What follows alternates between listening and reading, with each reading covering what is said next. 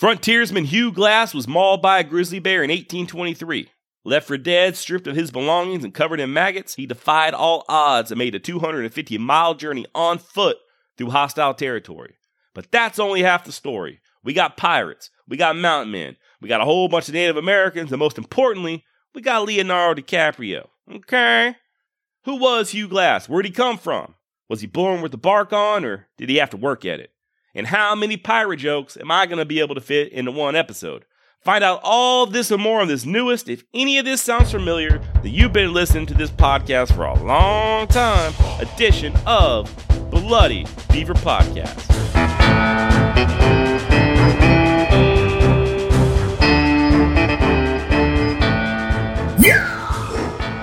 Hugh Glass was born sometime around 1783 in Philadelphia, Pennsylvania. Or was it Ireland?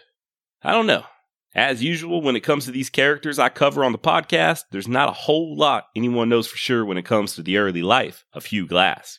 No idea who his parents were or what they did for a living or anything else about his childhood, other than he may have possibly served as an apprentice for a rifle maker. And at some point, he took to working at sea as a sailor. Disclaimer. What information we do have on the first 30 years of Hugh's life stem from a mountain man, a priest, and a paleontologist. And no, that's not a setup for a joke. Believe me, I tried. I just couldn't come up with a decent punchline.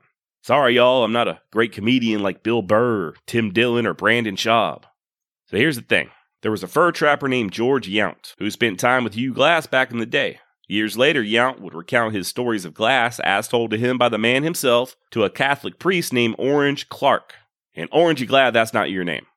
Skip ahead to the year 1923 and a paleontologist, that's a fancy way of saying a person that looks at old bones, by the name of Charles Camp, got a hold of Yount's recollections as transcribed by the good Reverend Clark. So basically we're dealing with another big game of Wild West telephone here. Years after Yount retired from the fur trade, he passed these stories to the priest who wrote them all down in what's described as a disconnected and unorganized fashion. And then 72 years after that, Charles Camp got to connecting and organizing. And this is where our knowledge of Hugh's early life comes from. So just something to keep in mind. Our sources may not be perfect, but let's be honest, neither am I. All things considered, what information we do have really isn't all that bad. That said, these old mountain men were notorious for their tall tales. As far as I know, none of this information I have on Hugh's life before he got involved in the fur trade is verifiable. It could be 100% true or 100% fabricated. Or, as likely tends to be the case, the truth may lie somewhere in the middle. Once we get into Hugh's time as a trapper, things get a little less murky, as we then have eyewitness accounts, trading post ledgers, stuff like that. Okay, just had to get that out of the way. Without further ado, let's get right down to it. We don't know how long Glass worked as a sailor, but at some point, probably around the year 1816, his ship was seized by pirates. And not just any basic bitch run-of-the-mill pirates. Nah, Glass's ship was captured by the pirate, the infamous Jean Lafitte, a French privateer who plied his trade in the waters of the Gulf of Mexico. Basically, Hugh was given the choice.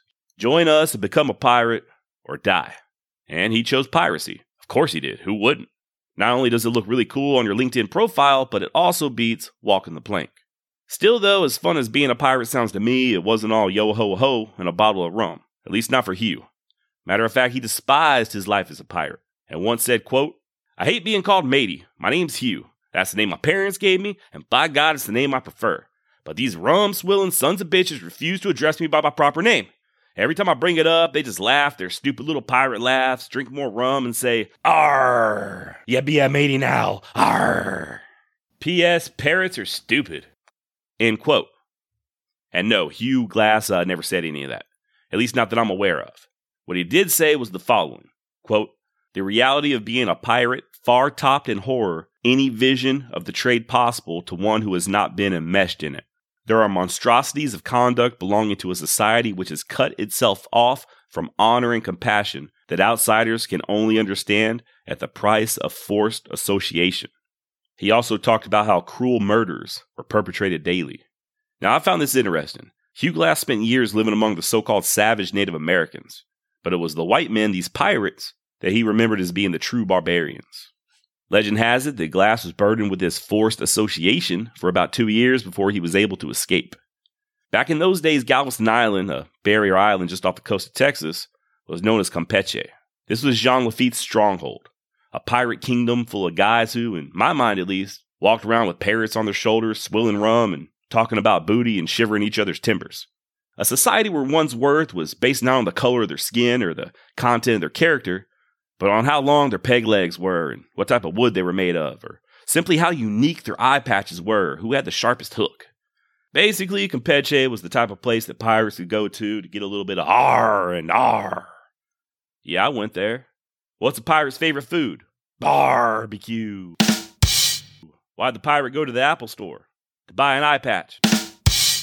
What's a pirate's favorite movie? Booty and the Beast. Be careful, it's R-rated. Sorry, just trying to bring a little bit of jolly to your Roger, if you know what I mean. Anyway, Campeche would remain a pirate stronghold until the Navy came and drove Lafitte out in 1821. But by that time, Hugh Glass was already gone. Again, not sure about the exact year, but probably sometime between 1818 and 1820. Hugh and a like-minded companion had simply had enough and basically went on strike. Said they didn't want to be pirates anymore. This obviously was unacceptable. They were due to stand trial before Jean Lafitte himself when they returned to Campeche, but Hugh wasn't about to take his chances at no pirate court, and I can't say I blame him. So while anchored in a little cove somewhere off the coast of mainland Texas, Glass and his buddy made good their escape. They jumped ship and swam for shore, and then somehow made their way through what's now called Texas and onto the southern Great Plains. Now this was back when Texas was still officially part of Spain. This was also before Stephen F. Austin and the Great Migration of Americans. I'd love to get a map of Texas pre-1820 just to see what settlements were already there. My friend Michael from the podcast Texas History Lessons pointed out to me that there was a settlement of sorts, a military post at Anahuac, not far from Galveston. But it looks like this was abandoned in 1816. Further north, where Liberty, Texas now stands, there was a French colony that was occupied by American squatters as early as 1818. But as far as I know, Glass and his buddy came across no settlements as they traveled north. And to be honest, I can only guess as to what their route was. Maybe they followed the Brazos or Trinity rivers, or maybe they just blazed their own trail, as to remain undetected. And if their goal was just to escape the pirates, then I'm kind of curious as to why they even headed north. Why not head east to New Orleans, or even west to some of the Spanish missions, and seek refuge? Or maybe they were aiming for St. Louis and got a little off track, I don't know. Either way, the runaway duo would have initially found themselves smack dab in the middle of territory claimed by the Karankawa, a tribe rumored to be cannibals. A distinction they shared with the Tonkawa, who resided further north, whose land Glass would eventually have to pass through as well. Now, nowadays, we have evidence to suggest that there really wasn't a whole lot of cannibalism going on among these tribes. But I'm sure Glass had heard the rumors and was probably taking the proper precautions. Hell, once he and his buddy passed through Tonkawa territory, they even successfully slid past the Comanche and Kiowa without incident. Once they made it out of Texas, though, their luck ran out. Somewhere in present-day northern Kansas or southern Nebraska, they were taken captive by the Pawnee.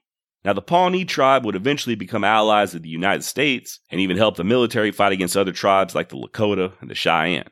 But in 1818 or 1819 or so, they wouldn't have necessarily been so friendly to a couple of strange white guys just gallivanting through their territory. And just to reinforce that, they did promptly subject Hugh's companion to a ritualistic sacrifice. They burned the man alive at the stake. Pirate life not looking all that bad now, huh? Fortunately for Hugh, he would not suffer the same fate. He actually got adopted by the chief of the band, and much like his time with Jean Lafitte's pirates, he had to adapt to a different way of life.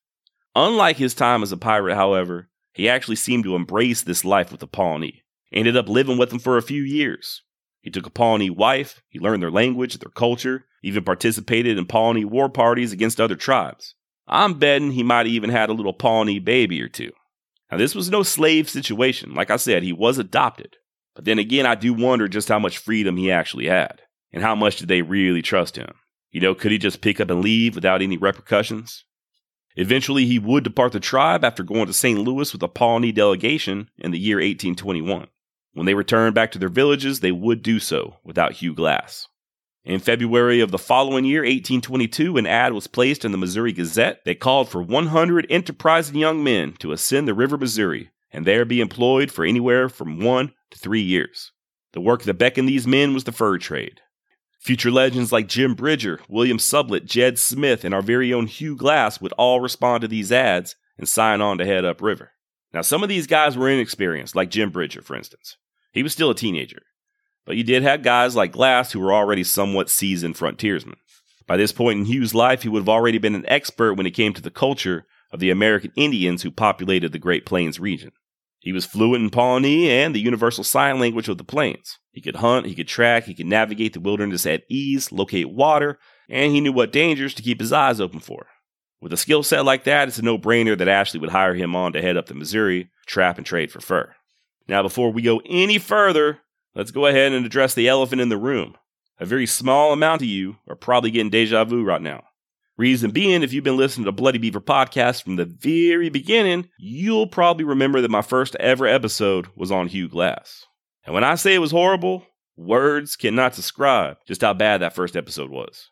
It was so bad, I sent it to a friend of mine, somebody I had known since I was a teenager, and that person has not spoken to me since. This episode obviously is a lot different, and I'm coming with a lot more information. I just felt like it was time to finally do Hugh Glass justice. So, what was it that compelled Hugh Glass and General William Ashley and all those other enterprising men to head up the Missouri River? Beaver, that's what. Sweet, sweet beaver. Thanks to fashion trends in Europe and the eastern United States, beaver pelts were at an all-time high demand in the early 19th century. And for some people, this became a very lucrative business. Hat makers in particular made their best felt hats out of beaver hides. These hats were highly sought after, thus driving a strong economic demand for the pelts. And anytime there's a demand, you're always going to find someone willing to supply that demand, almost at any cost. That's where the fur trappers like Hugh Glass came into play. Now, this fur trade obviously still exists today. Even nowadays, people still trap beaver. But the Mountain Man era, I would say, began with Ashley's first expedition in 1822 and ended sometime around the year 1840 when fur prices plummeted. And of course, by that time, the Wild West was finally being opened up for all the genteel folks. But in our timeline, we're a long way away from that. It's the spring of 1823 and Ashley's men, Glass included, were making their way up the Missouri in a couple of keel boats. They'd push through Lakota territory and eventually find themselves in the land of the Arikara, somewhere in present-day South Dakota. The Arikara, or Ree as they were often called by the mountain men, R-E-E, were a semi-nomadic agricultural people. They lived in round earth lodges, and their crops, like corn, squash, and beans, were a staple to their diet. Lewis and Clark encountered this tribe way back in the day and encouraged them to send a delegation to Washington, D.C. in 1805 to speak with the Great White Father. And the Great White Father was the very awkward as hell way of saying President of the United States, as opposed to me, the Great White Daddy, or the Papi Grande Blanco, as my Mexican brethren call me. The Arikara did send a delegation, but their chief, a guy named Anka de Charo, got sick and died. This, along with more encroachment on their land, caused some bad blood between the tribe and the trappers who would soon start trickling through their territory. Matter of fact, the Arikara had just suffered several of their own killed in a skirmish with a different group of trappers shortly before Ashley and his men headed upriver. To say the tribe was a mite touchy in May of 1823, when Ashley halted his kill boats at their village, might just be an understatement. Hugh Glass wasn't the only future legend in this expedition, by the way. You also had Jedediah Smith, the Bible-toting explorer, as well as Edward Rose, one of the few black mountain men who would kind of become famous. And, of course, you had the legendary Jim Bridger. Despite the tension, Ashley was able to purchase some horses from the Arikara, after which he split his men into two groups, one staying with the boats, while the other, which included Jed Smith and Hugh Glass, would stay on shore and tend to the horses. Now, there's a few versions of what happened next, but here's just a quick summary. Ed Rose and a guy named Stevens headed into the village to see about buying some pussy. Sorry for those of you with sensitive ears, but that is what they were up to. There's no nice way of saying it. Something went awry, and pretty soon, people were screaming, and Rose was hauling ass back to the boats with the news that Stevens had just been killed.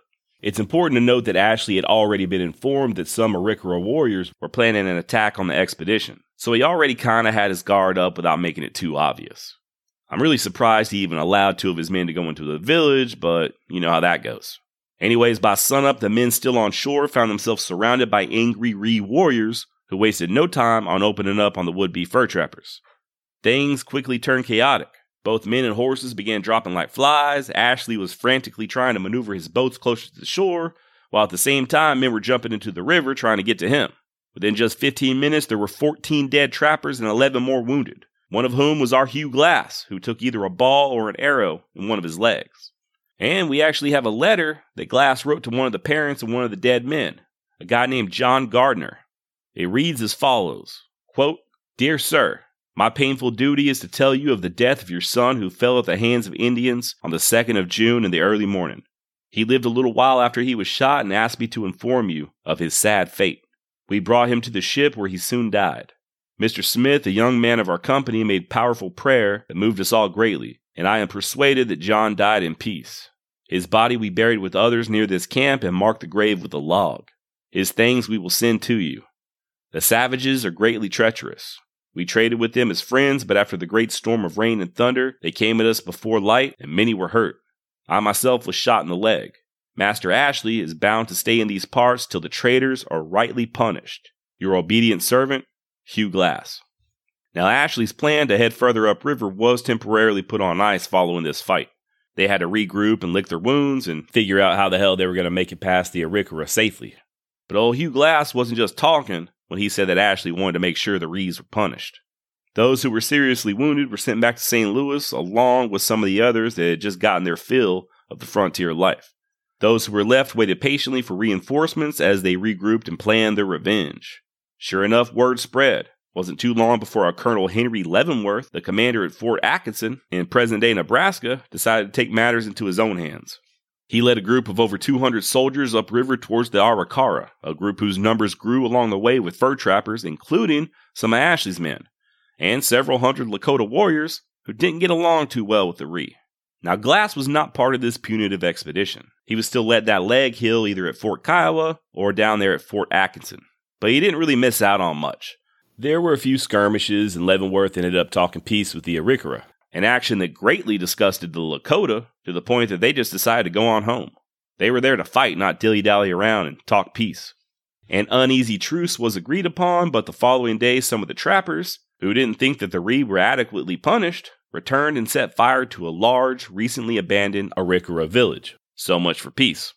Not only did they burn down the entire village, but they also destroyed any chance at trade on the Missouri anytime in the near future.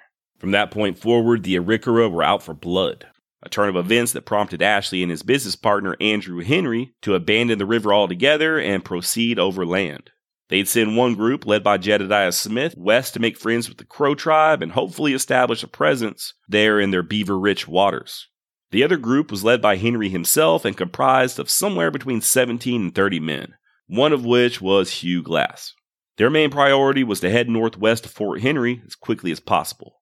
Now, this little trading post was located up in present-day North Dakota, just south of where the Yellowstone meets the Missouri River. Prime beaver country, but also smack dab in the middle of hostile territory. As such, Henry was worried about the safety of his men that were already up there, hence the rush. Unfortunately, the going was slow, thanks to a shortage of horses. The men made the journey on foot, using what few mounts they had as pack animals. Not only were the trappers worried about more problems from the Arikara, but they also feared the Blackfeet as well, a tribe that had been a thorn in the fur trade ever since they clashed with Captain Lewis 17 years prior. What the men under Henry weren't expecting was any problems from their allies, like the Mandan or the Hadassah. Imagine their surprise when they were suddenly attacked by a war party comprised of both tribes, a fight that resulted in 2 more men killed and another 2 wounded. Now, this was late August of 1823. They've already had their plans to trade on the Missouri squashed, and now they've been attacked twice. Just bad luck all around. But still they pushed on, determined to get to Fort Henry, moving as quickly as they could without drawing too much attention to themselves. Still, though, a man's got to eat.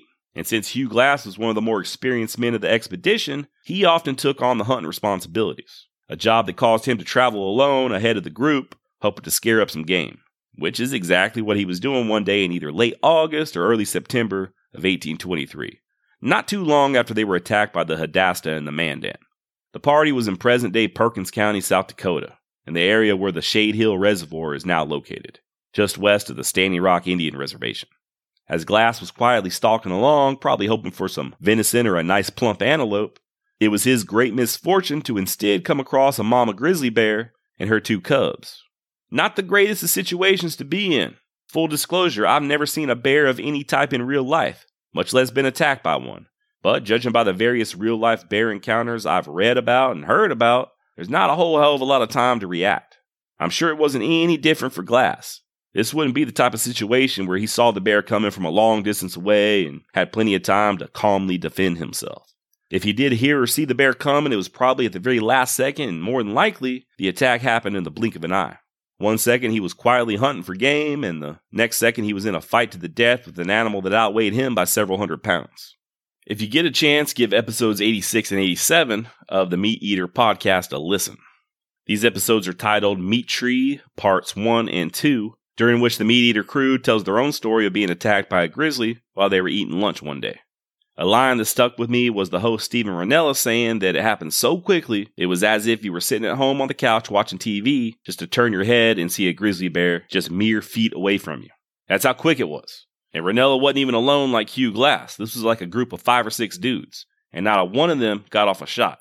The great Latvian eagle Jānis Putelis had the presence of mind to hit the grizzly with his trekking pole, while another member of the crew actually tripped and fell on top of the bear and rode its back all the way down a hill. The other guys thought the bear had grabbed him. It was total pandemonium. I'm telling you, got to listen to those episodes and hear the way they have to tell it. Very, very interesting story. And it just goes to show how fast and chaotic such a situation could be. And while that was a real charge, not a false one, they got extremely lucky and none of them ended up getting hurt by the bear. That would not be the case for Hugh Glass. He attempted to flee up a tree, but it was no use. He got himself a good old-fashioned mauling, the angry mama bear repeatedly tearing into his flesh. Now, I couldn't determine if Glass was able to fire off his rifle or not, but I think he did as his companions soon came to his aid and were able to kill the bear. I assume they either heard his shot or his screams and came running. There is at least one account I read that states that Hugh himself killed the bear, but I don't know about that. I'm not saying it's impossible, but I'm pretty sure it was his fellow trappers who did so. And what they found when the smoke cleared wasn't pretty. Giant chunks of flesh and skin were missing from Hugh's hip and lower body. Puncture wounds from the bear's teeth and those massive paws covered his torso. His throat was torn in such a fashion that he was breathing out both sides of his windpipe. He had quite literally been torn to shreds and was somehow, miraculously, still clinging to life. Glass looked so bad that his companions didn't think he was going to survive throughout the night. But he did. Come sunup, the tough Hugh Glass was still alive. Barely. You know, if this were to happen nowadays, you'd be life-flighted to the nearest hospital. But there weren't no helicopters in 1823. And the nearest hospital was probably over 1,000 miles away, somewhere back in civilization. The men of the trapping expedition didn't have no surgeon along with them, and I'm sure the closest any of them had ever come to doing any doctoring was probably rubbing ointment on their horses or crudely stitching up a flesh wound. The only thing they could do for Glass was try to make him as comfortable as possible and keep him company as he made his journey to the other side. But as morning turned into evening, they started getting nervous. As I've already established, they were in hostile territory and in a hurry. Now they stopped moving altogether to tend to this dying man, but for how long? They couldn't stay where they were indefinitely, and they just couldn't leave Glass to die alone, so they improvised. They made a litter to carry him with, just assuming that he'd soon die anyway. But once again, Hugh Glass refused to give up the ghost. For 2 long days, his companions took turns carrying him on that litter, slowly picking their way north to the fort. Too damn slow to suit Andrew Henry. Were they to continue along at this pace, it'd put the whole damn party at risk. Finally, he made an executive decision. They'd leave Glass, but only if 2 men would volunteer to stay behind and see him buried. And to sweeten the pot, he offered up an $80 bonus to whoever decided to stay. Roughly $2,000 in today's money. Finally, 2 men stepped forward. One, an experienced hand like Glass by the name of John Fitzgerald. The other, a mere boy, not yet out of his teenage years, named Bridger. Jim Bridger. And so the expedition pushed onwards, minus these 2 men and the wounded Glass, who, by the way, still showed 0 signs of improvement. The opposite, in fact. The only way they could even tell he was still alive was the ragged, uneven breathing and little flutters of eye movements every now and then. I'm sure Fitzgerald and Bridger figured they'd wait a few hours for Hugh to expire and then hoof it to catch up with the main party. I'm certain they didn't expect to stay there for days waiting on Glass to die. But that is exactly what ended up happening. 5 days, in fact, until they too had a decision to make. Should they stay and continue to put their own necks on the line for a dying man as they agreed to, or attempt to catch up with the expedition before they got too far ahead? Just put yourself in their shoes or moccasins for a moment. There was no question about whether or not Hugh Glass was dying. He wasn't just slowly improving with each day that passed, at least not that they could tell. What was the reasonable expectation for Fitzgerald and Bridger at this point? Nobody expected Glass to hang on for 5 more days. I doubt Fitzgerald or Bridger would have volunteered had they known it'd be so long. And like I said, what was the reasonable expectation? How much longer were they expected to stay? Each day they waited, they were closer to being discovered by a roving war party of Arikara or Blackfeet. So they too decided to leave Glass. They settled him down next to a spring and took all of his gear. His rifle, his knife, his fire kit, his tomahawk, all the tools a man would need to survive. And this was under the assumption once again that he was 100% going to die. Dead men do not need such items.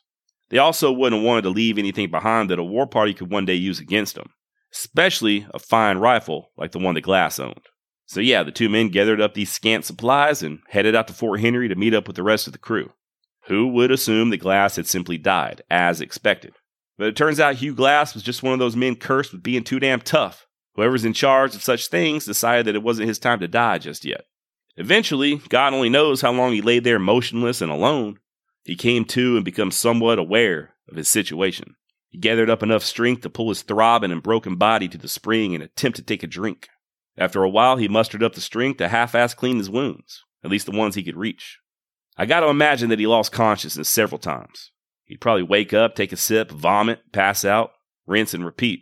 But eventually his mind lost just enough fogginess for him to really take stock of his situation. He was still alive somehow, but completely alone. He had no food and no rifle, no knife, no flint and steel, no blanket, nothing but the raggedy clothes on his back. Well, that and two big-ass balls and a burning desire to live. A desire that would burn hotter and hotter the more he considered how he was left alone with nothing. Bastards could have at least left him with a knife. And his rifle, oh, he loved that rifle. Finest rifle most of the men of that outfit had ever laid their eyes on. Like I touched on at the very beginning of this episode, there is some evidence that Hugh Glass apprenticed for a rifle maker once upon a time in Philadelphia. As such, he was knowledgeable of firearms and he knew a good quality rifle when he saw one. And his rifle was said to have been one of the finest ever produced in Pennsylvania, worth more than several horses. He loved that rifle, and now that damn Fitzgerald had his greasy fingers all over it. I'm emphasizing the rifle for a reason. Unlike that movie The Revenant, Hugh's story is not one of revenge. He wasn't trying to avenge a non-existent son murdered at the hands of Fitzgerald. The real story is that of survival, against all odds, and his quest to get his belongings back, namely his rifle. And don't worry, we will discuss The Revenant more here shortly. As far as Glass is concerned, he knew he had to move. He also knew that the nearest vestige of civilization was Fort Kiowa, about 250 miles away on the Missouri, present-day South Dakota. The location is now underwater in a reservoir known as Lake Francis Case, not too far from the town of Chamberlain. And that's where he was headed, slowly, just crawling at first. Finally, when he could muster up the strength, he started to limp. He ate what he could find when he could find it. Insects, snakes, anything he could kill or collect with his bare hands. And at this point, his back wounds were crawling with maggots, which, as crazy as it sounds, is a good thing. The maggots actually eat away at the dead, infected flesh, helping to avoid gangrene. One day, Glass got real lucky and came upon some wolves feasting on a freshly killed buffalo calf. He waited till they stuffed themselves and moved in, making off with what remained of the carcass, dining that night on cold, raw bison flesh. Now, I'm not going to lie, while I do enjoy a nice rare steak on occasion, I've never seen the appeal of eating raw meat. I've never even had sushi. But Josh, not all sushi is raw. Yeah, I know. You know what I mean. You ever heard of those psychos up there in Wisconsin that eat what's called a cannibal sandwich? Just raw ground beef on rye bread with a little bit of onion? Sounds disgusting. But, and this is a big but, pun intended, my fat ass has never been starving before. Put me on the prairie like Hugh Glass without anything to eat for well over a week, and I'm sure I'll be stuffing anything edible I can find into my damn mouth, raw meat included. No homo. Based on these circumstances, that uncooked bison meat might just have been the tastiest meal that Hugh Glass had ever had his entire life. He'd lay low for a few days, finishing off the rest of the carcass and letting his wounds continue to heal. Before too long, he was feeling somewhat refreshed and moving at a faster pace. Eventually, he reached the Missouri River and was able to obtain a hide boat from some friendly Lakota, using it to float downstream to his destination. Finally, sometime in October of 1823, a good month and a half after he was mauled by that bear, Glass half-limped into Fort Kiowa. Now let's put this into perspective. I did a quick Google search and I found a 250-mile pilot section of the Great Plains Hiking Trail. This path takes you from Scottsbluff, Nebraska to Bear Butte, South Dakota. This was not the route that Hugh Glass was on. I'm just using this to make a point. I personally, if I were to hike this trail all 250 miles from Nebraska to South Dakota, I gotta figure it'd take me anywhere from 2 to 4 weeks, depending on how many miles a day I can hike. I have this little app on my phone that tells me how many steps I take daily, and according to it, I usually get about 16 or 17,000 steps. This past Thursday, it says that I walked 7 miles, which makes sense considering that I'm on my feet at work and constantly moving around. So walking 10, maybe 12 miles a day wouldn't be out of the realm of possibility, especially if I had some nice hiking boots. Maybe some of those fancy Solomon GTX shoes I've been eyeing, coupled with some comfy trail socks. And since it's going to take me a little while to hike all 250 miles, I'd have a backpack loaded with supplies. A lightweight tent, a sleeping pad, a sleeping bag, maybe a little inflatable pillow, a nice compact rain jacket of some sort to keep me dry, a hat to keep the sun off my face. I could even pack one of those little things of sunblock and bug spray to keep the rest of my body protected. I'd probably have a trekking pole so I don't do too much damage to my knees. I'd have a few Bic lighters and some tinder to start a fire at night. A lot of people like to use cotton balls and Vaseline, but I'm a fan of this stuff called wet fire. These little white tabs you just break apart and they burn for a good long while. Plenty of time for you to get some kindling and get a good fire going. I'd bring along some water, but since I'm walking 250 miles, I would definitely run out. So I'm going to need a water filter. Or maybe one of those fancy SteriPens to sterilize the water. At very least, I need some sort of water purification tablets. Our modern stomachs are just not used to all that bacteria one finds in streams and creeks. I'd have to bring some food. Some of those freeze-dried meal in a bag type concoctions that are all the rage these days. They weigh almost nothing, and I've had them before. They're not bad. I'd probably throw in some candy bars and some beef jerky for the hell of it. I'd have a knife at the very least as far as tools go. A headlamp or flashlight with some extra batteries, a good GPS or a compass and map. Probably even pack a book or two with me. Something to read on my breaks or around the fire at night. With all of that, it wouldn't be too bad. I have zero doubt that I can make all 250 miles on my own with no problem. But Glass had none of these things. Absolutely nothing. By the time he reached Fort Kiowa, he would have had a whole new set of wounds just from this damn hike. His feet would have been a bloody blistered mess. He would have been extremely gaunt and sunburnt. It gets cold in South Dakota in October, so you know he was freezing his ass off every night. For over a month, he had nothing to eat but bugs and raw meat. No filtered water, no fire to keep him warm, no sleeping bag, and no GPS to guide him. Oh, and throw in the fact that he's surrounded by hundreds of hostile Native Americans who would have been overjoyed to adorn their lodgepoles with his scalp. Doesn't sound like an easy trip, does it? Needless to say, it's a journey that not many of us could make nowadays. It takes a certain toughness and a whole lot of frontier know-how. Glass could have just given up and laid down and died, but he didn't. He kept his head down and put one foot after the other and slowly plodded along, 1 mile at a time, and he survived. Believe it or not, Hugh Glass would not linger at Fort Kiowa. Turns out there was a small party that planned on heading up to the Mandan villages 300 miles upriver to trade for furs. Glass borrowed a rifle and shot and powder and a few other supplies on credit and joined up with these guys, thinking it might put him just a little closer to catching up with Fitzgerald and Bridger and getting some of his shit back. Much to Hugh's disgust, the river traveling was taking too dang long for his taste.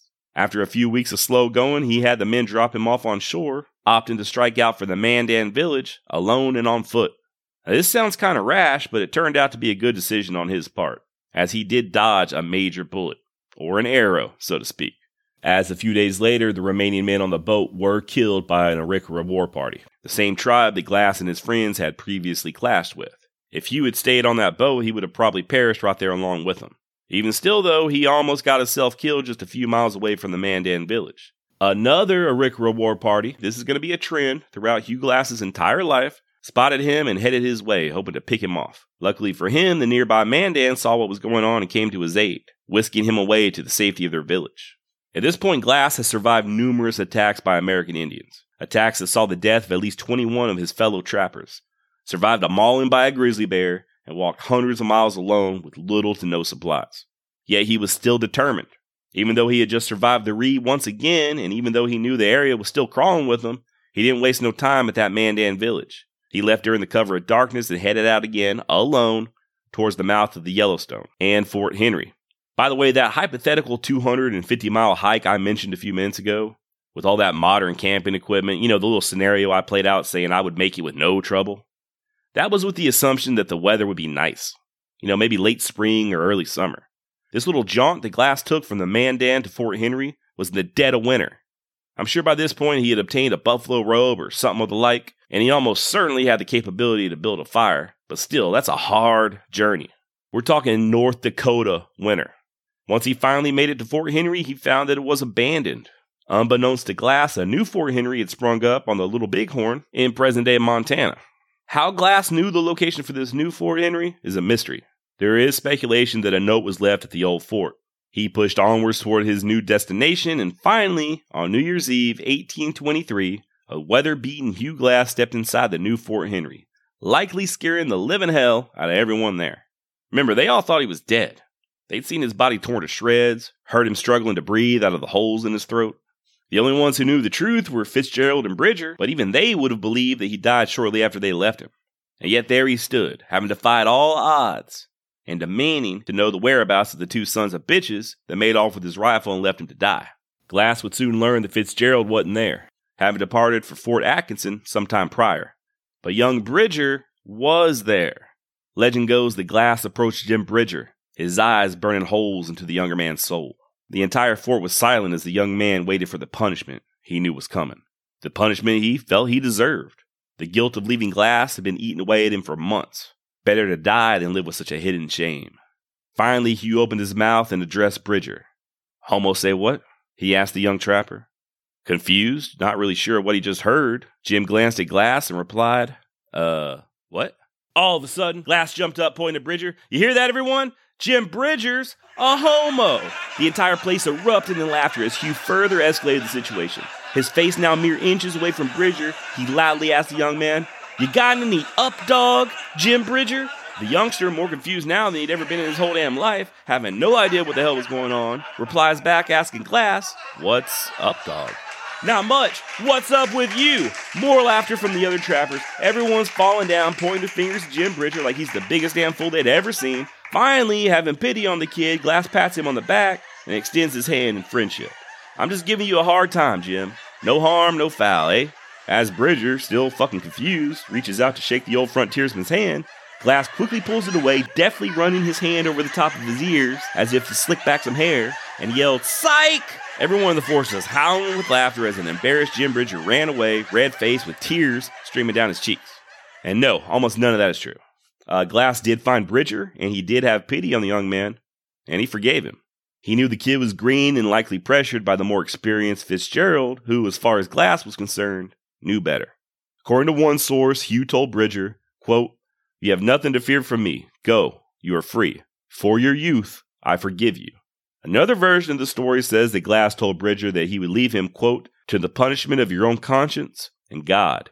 If they forgive you, then be happy." So that's good. It's nice to have mercy. Still, though, Glass did really want that damn rifle of his back, and he was determined to track down Fitzgerald and, if need be, take it out his ass. He was getting that rifle back one way or the other. And finally, for the first time since he began crawling from that spring, he was forced to wait. The weather was just too bad, even for him. He ended up being stuck there at Fort Henry until the end of February 1824. Once the weather cleared a bit, Andrew Hendry had a dispatch he wanted delivered to his partner, William Ashley, a job that Glass readily volunteered for, taking 4 other men with him and headed to Fort Atkinson. And of course, Glass and these 4 men were soon attacked by the Arikara. At some point along their journey, they reached the Platte River and constructed what they called a bull boat, a green buffalo hide stretched over a wooden frame. Figured it might be a little bit easier letting the river do all the work for them. And they were right. Everything was just going swimmingly at first, until they reached the area of present-day southeastern Wyoming, where the Laramie River meets the North Platte. As they were floating along, they encountered a Native American encampment on the bank. One of the natives, speaking Pawnee, remember Glass lived with the Pawnee, so he understood the language, called for the trappers to come to shore, which they did, except for one, a guy named Dutton. Hell, they even left their rifles in the boat with Mr. Dutton, thinking that these Pawnee were friendly. Once surrounded, Glass quickly realized that they had been duped when he heard some of the warriors speaking in what sounded like Arikara. Casually as he could, without giving any alarm, he warned his companions that they needed to make a break for the boat ASAP as possible. Finally, when the moment was right, they took off running. 2 of them were quickly cut down, but Glass and a man named Marsh were able to escape. The 2 men were separated and unable to make it to the river, choosing instead to hide out in the brush until the sun went down. Marsh was eventually able to hook up with Dutton, who had hauled ass downriver as soon as the attack started. As for Glass, they assumed he had gone under with the other 2. Once again, Hugh Glass found himself alone, without a rifle, surrounded by hostiles, and as far as anyone else knew, he was a dead man. And once again, he proved just how much of a badass he was. Matter of fact, he was sitting pretty compared to that last time he was put afoot. Hell, at least he wasn't bleeding and covered in maggots. And he might not have had a rifle, but he did possess a good knife and a flint and steel to make a fire with. Tools that he was quoted as saying made a man feel right pert when he is 300 or 400 miles from anybody or any place. With these meager yet adequate provisions, he began his journey, reaching Fort Atkinson in June of 1824, well over 3 months after he had departed Fort Henry. By the way, I checked the GPS on my phone, and that same journey can now be made by car in about 10 hours or so. It's so crazy how far we've come, how easy everything is nowadays. And yet we still manage to get so impatient and start bitching and moaning by the slightest inconvenience, as we comfortably watch the miles pass us by in our air-conditioned vehicles. As for Hugh Glass, he demanded to see Fitzgerald as soon as he reached Fort Atkinson. Only problem was Fitzgerald was now an employee of the United States Army. That meant that if Glass laid his hands on the man, he'd risk a hangman's noose. However, the officer on duty, upon hearing Hugh's story, did retrieve his rifle from Fitzgerald and return it to its rightful owner. The rifle came with a warning, though. As long as Fitzgerald works for the Army, he belongs to us and is not to be touched. Forget about him and move on. Which Glass did, but not before also being given a little bit of money as an appeasement, $300 worth. According to my magical inflation calculator, that comes out to about $8,000 in today's money. Not a fortune by any means, but more than enough to see Glass get himself properly outfitted. Was it worth getting mauled by a bear and left for dead and surviving several lone hikes through hostile territory? Probably not. Was it as satisfying as beating Fitzgerald within an inch of his life? I doubt it. But it was better than nothing. He'd take the money and bide his time. Who knows, maybe he'd encounter Fitzgerald down the trail sometime, when the man no longer worked for the Army. And then, Glass could have his druthers. In the meantime, Hugh had other things on his mind, though. Like beaver. He joined up with an expedition headed to Santa Fe and took to trapping the Gila River for a while. About a year later, he relocated to Tejas and was hired to lead a fur trapping expedition into present-day Colorado, which in those days was Ute territory. A trip that saw Hugh catch an arrow in his side. Neither he nor his companions could get the arrowhead out, so he just dealt with it for another 700 miles, until he finally got back to Tejas and had somebody cut it out with a straight razor. He was just one tough dude. A few months later, Glass joined up with a group bound for the Yellowstone River country, an expedition that would take place between the years of 1827 and 1829, during which time he would attend the Trappers' Rendezvous at Bear Lake near present-day Evanston, Wyoming, and possibly even the 1829 rendezvous at Pierre's Hole. Now, these rendezvous I touched on before, but they were set up so that instead of the trappers hauling all their hides all the way from the Rocky Mountains to St. Louis, they could just meet up at a predetermined location, the rendezvous, and sell their plumes there. Caravans from back east would make the long journey in wagon trains, loaded with all the supplies the trappers would need for another season in the mountains. It was also a great excuse for them to let their hair down and get a nice drunk on. The rendezvous ended up being a big party that would last well over a month. A man like Hugh Glass would go in and, if he was smart, go ahead and sell all of his plumes and use that money or store credit to resupply. He's going to need spare locks and flints for his rifle, plenty of lead and powder, a few good Hudson Bay blankets. He'd lay in a stock of Green River knives, flour, salt, coffee, maybe sugar and tobacco. He'd likely have to purchase more traps or at least pay to have his existing traps repaired. He'd buy a lot of stuff that the Native Americans he'd encounter would be interested in. Trade items like ribbons and mirrors and cloth and paint and beads. And there were a lot of friendly tribes that attended these rendezvous as well.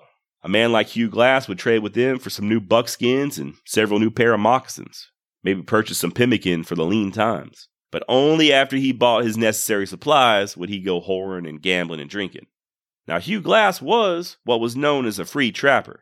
As such, he was beholden to no living man. He was the king of his world, the cock of the walk, so to speak. Whereas the lowly company man didn't even own his own equipment and oftentimes worked for wages. Not Hugh Glass nor the men like him. At one point, he was so respected that the other free trappers elected him to represent them in a meeting with a guy named Kenneth McKenzie, a.k.a. the king of the fur trade and a top dog at the American Fur Company. By 1830, Glass could be found trapping out of Fort Union on the upper Missouri, not too far from the original Fort Henry, where he was headed when he got mauled by that grizzly bear. In addition to trapping, he was also hired as a hunter, supplying the fort with meat. According to the website hughglass.org, he killed so many bighorn sheep on the hillsides opposite the fort that these hills became known as the Glass Bluffs. There's even an 1874 map of the territory of Montana that shows the bluffs near the mouth of the Yellowstone still being identified by this name. Now, by 1830, Glass would have been pushing 50 years of age. a hardened veteran of the frontier, and he was probably feeling his age. I gotta think at this point he was likely content just hanging around Fort Union, doing some trapping here and some hunting there, as opposed to tramping all over the damn mountains like those young whippersnappers, Jim Bridger and Kit Carson. Just a quick side note, remember Jedediah Smith, who first accompanied Hugh and the others upriver as one of Ashley's 100? Well, he himself was mauled by a grizzly around the same time Glass was. The bear broke Smith's ribs, scalped him, and even ripped off an ear. And he, just like Hugh, pulled through and survived. For the rest of his life, he would wear his hair long over one side of his head to hide the scars from the attack. Now, Jed Smith was a traveling son of a bitch. He was the first American to cross the Mojave Desert, the first to explore the Sierra Nevadas, and the first to brave the Great Basin Desert. In addition, he was also one of the first to cover some areas of present-day California, Oregon, and finally Kansas, where his life came to an end. It was there in 1831, same time Glass was still up there hunting at Fort Union, that Smith was found by some Comanche. Jedediah was alone and outnumbered, but he still fought like a madman, selling his life dearly. Ultimately, those lords of the southern plains prevailed, but it cost him. Smith's body was never recovered. No word on whether or not Glass ever heard of the news of Jed's death. By this point in his life, he had known plenty of trappers who had gone the same way. If anything, Hugh was probably surprised that he himself was still among the living. But he was, and when a new trading post named Fort Cass was built near the mouth of the Bighorn, Hugh left Fort Union and relocated there. This would have been in late 1832, and it wasn't long before Glass was supplying this fort with fresh meat as well. By the way, Fort Cass was located not too far from the second Fort Henry, where Glass found young Bridger, or about 60 miles northeast of present-day Billings, Montana. In the spring of 1833, Glass and two other trappers, Colin Rose and Helene Menard, left the fort to go trap some beaver. Now, this wasn't no long journey. They were only headed a short distance away. But sometimes the worst of accidents happen within a few miles from your home. This was still early enough in the year that the rivers were iced over. As the three trappers were attempting to cross one such frozen river, they were ambushed by a war party of guess who? You got it, the damn Arikara, again. And unfortunately, old Hugh was finally out of lives. He and his two companions were caught out in the open, they were killed, and they were scalped. The great Hugh Glass had finally gone under. According to the famous mountain man Jim Beckwith, whose recollections almost always need to be taken with a grain of salt, a neighboring band of the Crow tribe were devastated to hear the news of Glass's passing. He and his trapping buddies were loved by the tribe, and once again, according to Beckwith, at the funeral, the crying and mourning from the Crow was, quote, appalling. And he also said, quote, numerous fingers were voluntarily chopped off and thrown into the graves, along with hair and other trinkets. And I don't know about y'all, but I am kind of glad we're no longer compelled to cut off appendages to show our grief. Hugh Glass might have been dead, but in true frontier fashion, the killing certainly wasn't over. The same bunch of Arikara that killed him met up with some fur trappers shortly thereafter on the Powder River. They pulled the same trick they had pulled years before with Glass and pretended to be a different tribe, a ruse this party of trappers also fell for. What the Reed didn't expect was for these mountain men to recognize Hugh's prized rifle, which they had taken off his dead body. The trappers confronted the warriors, and when they didn't come up with a good enough answer, they scalped them and burned them alive. How's that for revenge? Now, the head of this little group of trappers was a guy named Johnson Gardner, not to be confused with John Gardner, the man whose parents Glass wrote to way back when. Anyway, this Johnson Gardner guy himself fell into the hands of the Arikara not long after this, and they practiced a little tit for tat, burning him alive the same way he burned their fellow warriors. On and on it goes. Where it stops, no one knows. I don't think anyone west of the Mississippi much subscribed on the whole vengeance is mine, saith the Lord doctrine. As for the Arikara, their time as a powerhouse on the Missouri was quickly coming to an end. They were plagued by numerous attacks from Lakota, and unfortunately they, along with the Mandan and the Hidatsa, would just be decimated by the smallpox. Those who survived continued to suffer under the Lakota even as late as the 1860s and 70s. So much so that the United States government even supplied them with guns so they could at least attempt to defend themselves. Some Arikara ended up becoming scouts for the military, just to get a shot to strike back at the Sioux. One of Custer's favorite scouts was an Arikara named Bloody Knife, who perished with the general at the Battle of Little Bighorn. Eventually, what was left of the Arikara, the Mandan, and the Hidatsa settled on the present-day reservation of Fort Berthold in North Dakota. I couldn't find out the current population of the Arikara, but according to IndianAffairs.nd.gov, the population for the three affiliated tribes, which is what the Arikara, Mandan, and Hidatsa are now known as, is 12,204. And luckily, the Arikara language still exists. You can hear it spoken in that movie, The Revenant, which we're gonna get to. Just be patient. As for Jim Bridger, there is some debate on whether or not he was actually the young man who abandoned Hugh Glass and left him for dead. Two men on the expedition, a Daniel Potts and James Kleiman, both stated that Glass was mauled by a grizzly bear, but they never mentioned the names of the men who stayed behind with him. However, in 1839, a man named Edmund Flagg wrote that the two men who stayed behind with Glass were named Fitzgerald and Bridges. Yes, Bridges, not Bridger. Now, this Flagg guy wasn't there, and he wasn't a trapper. He was a writer and going off of secondhand information. But still, records do show that there were plenty of men living around St. Louis by the name of Bridges. Could one of them have been the man that Flagg wrote about? Or was the writer simply mistaken? It's very possible, as his writings are said to be riddled with verifiable mistakes and inconsistencies. Kind of like this podcast.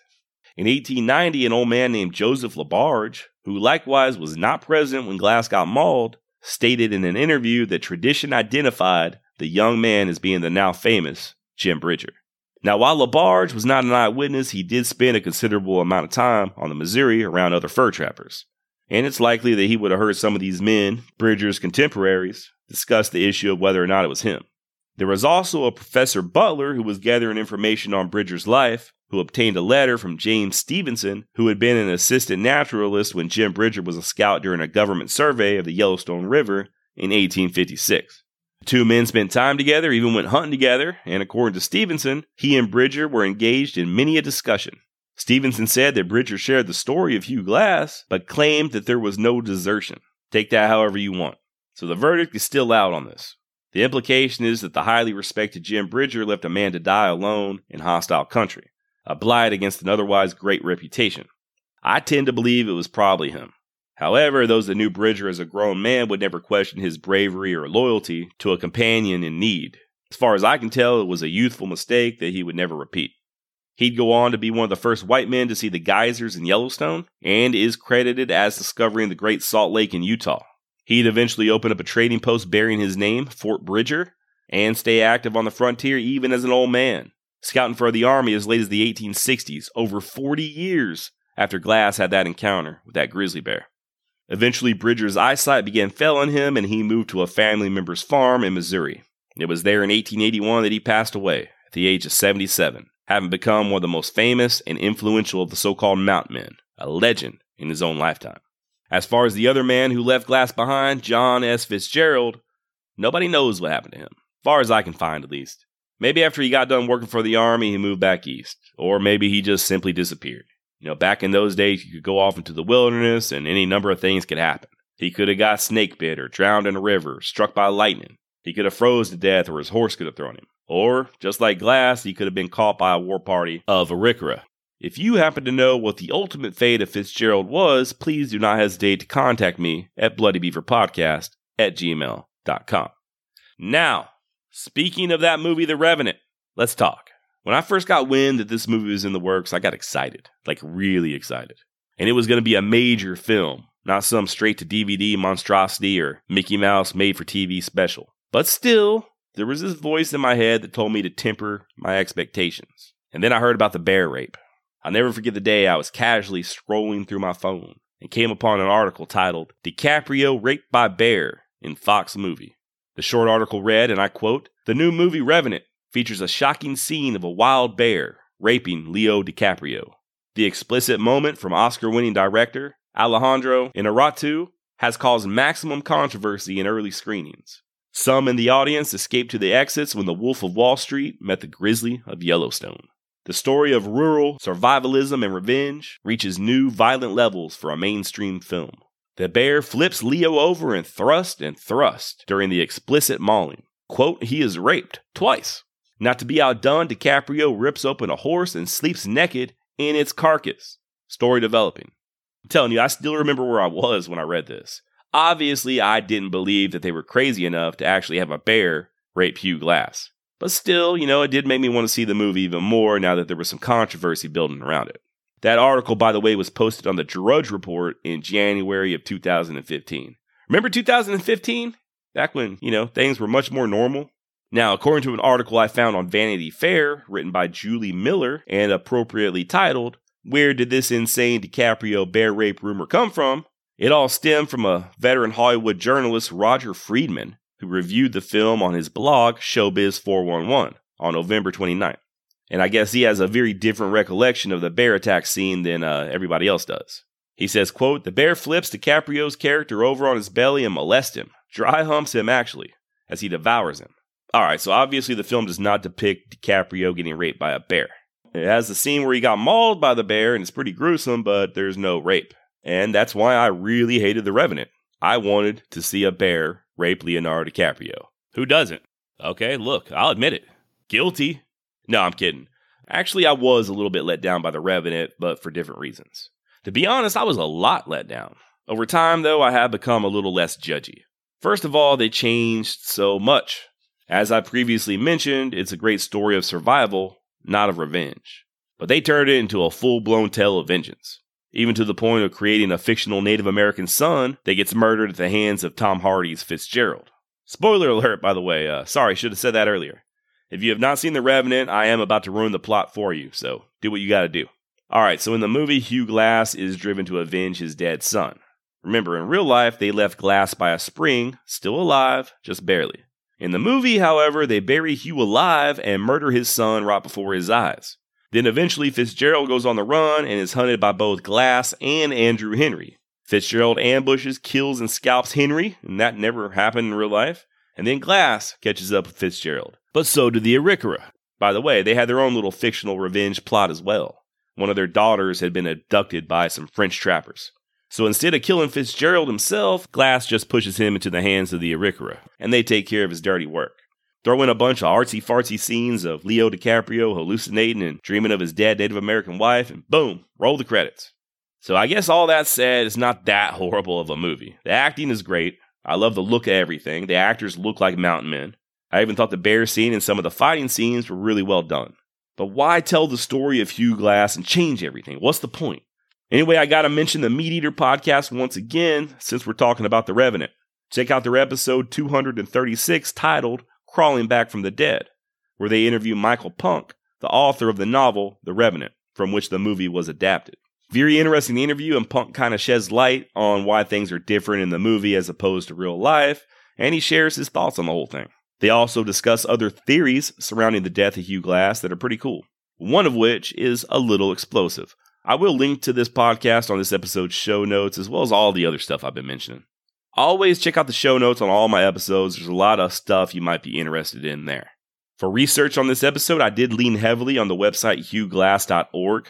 Lots of additional resources there for you to check out, including a long list of books for further reading. If you're looking to go on a deep dive on all things Hugh Glass, that would be the place to start. And I guess that's about all I have on Mr. Hugh Glass. Thank you all for listening. Hope you all had a happy Easter, and if you're Jewish, I hope you had a happy Passover. If you're neither Christian nor Jewish, I hope you enjoy burning in hell for eternity. No, I'm joking. Once again, my email address is bloodybeaverpodcast@gmail.com, or you can head on over to bloodybeaver.com and hit that contact button.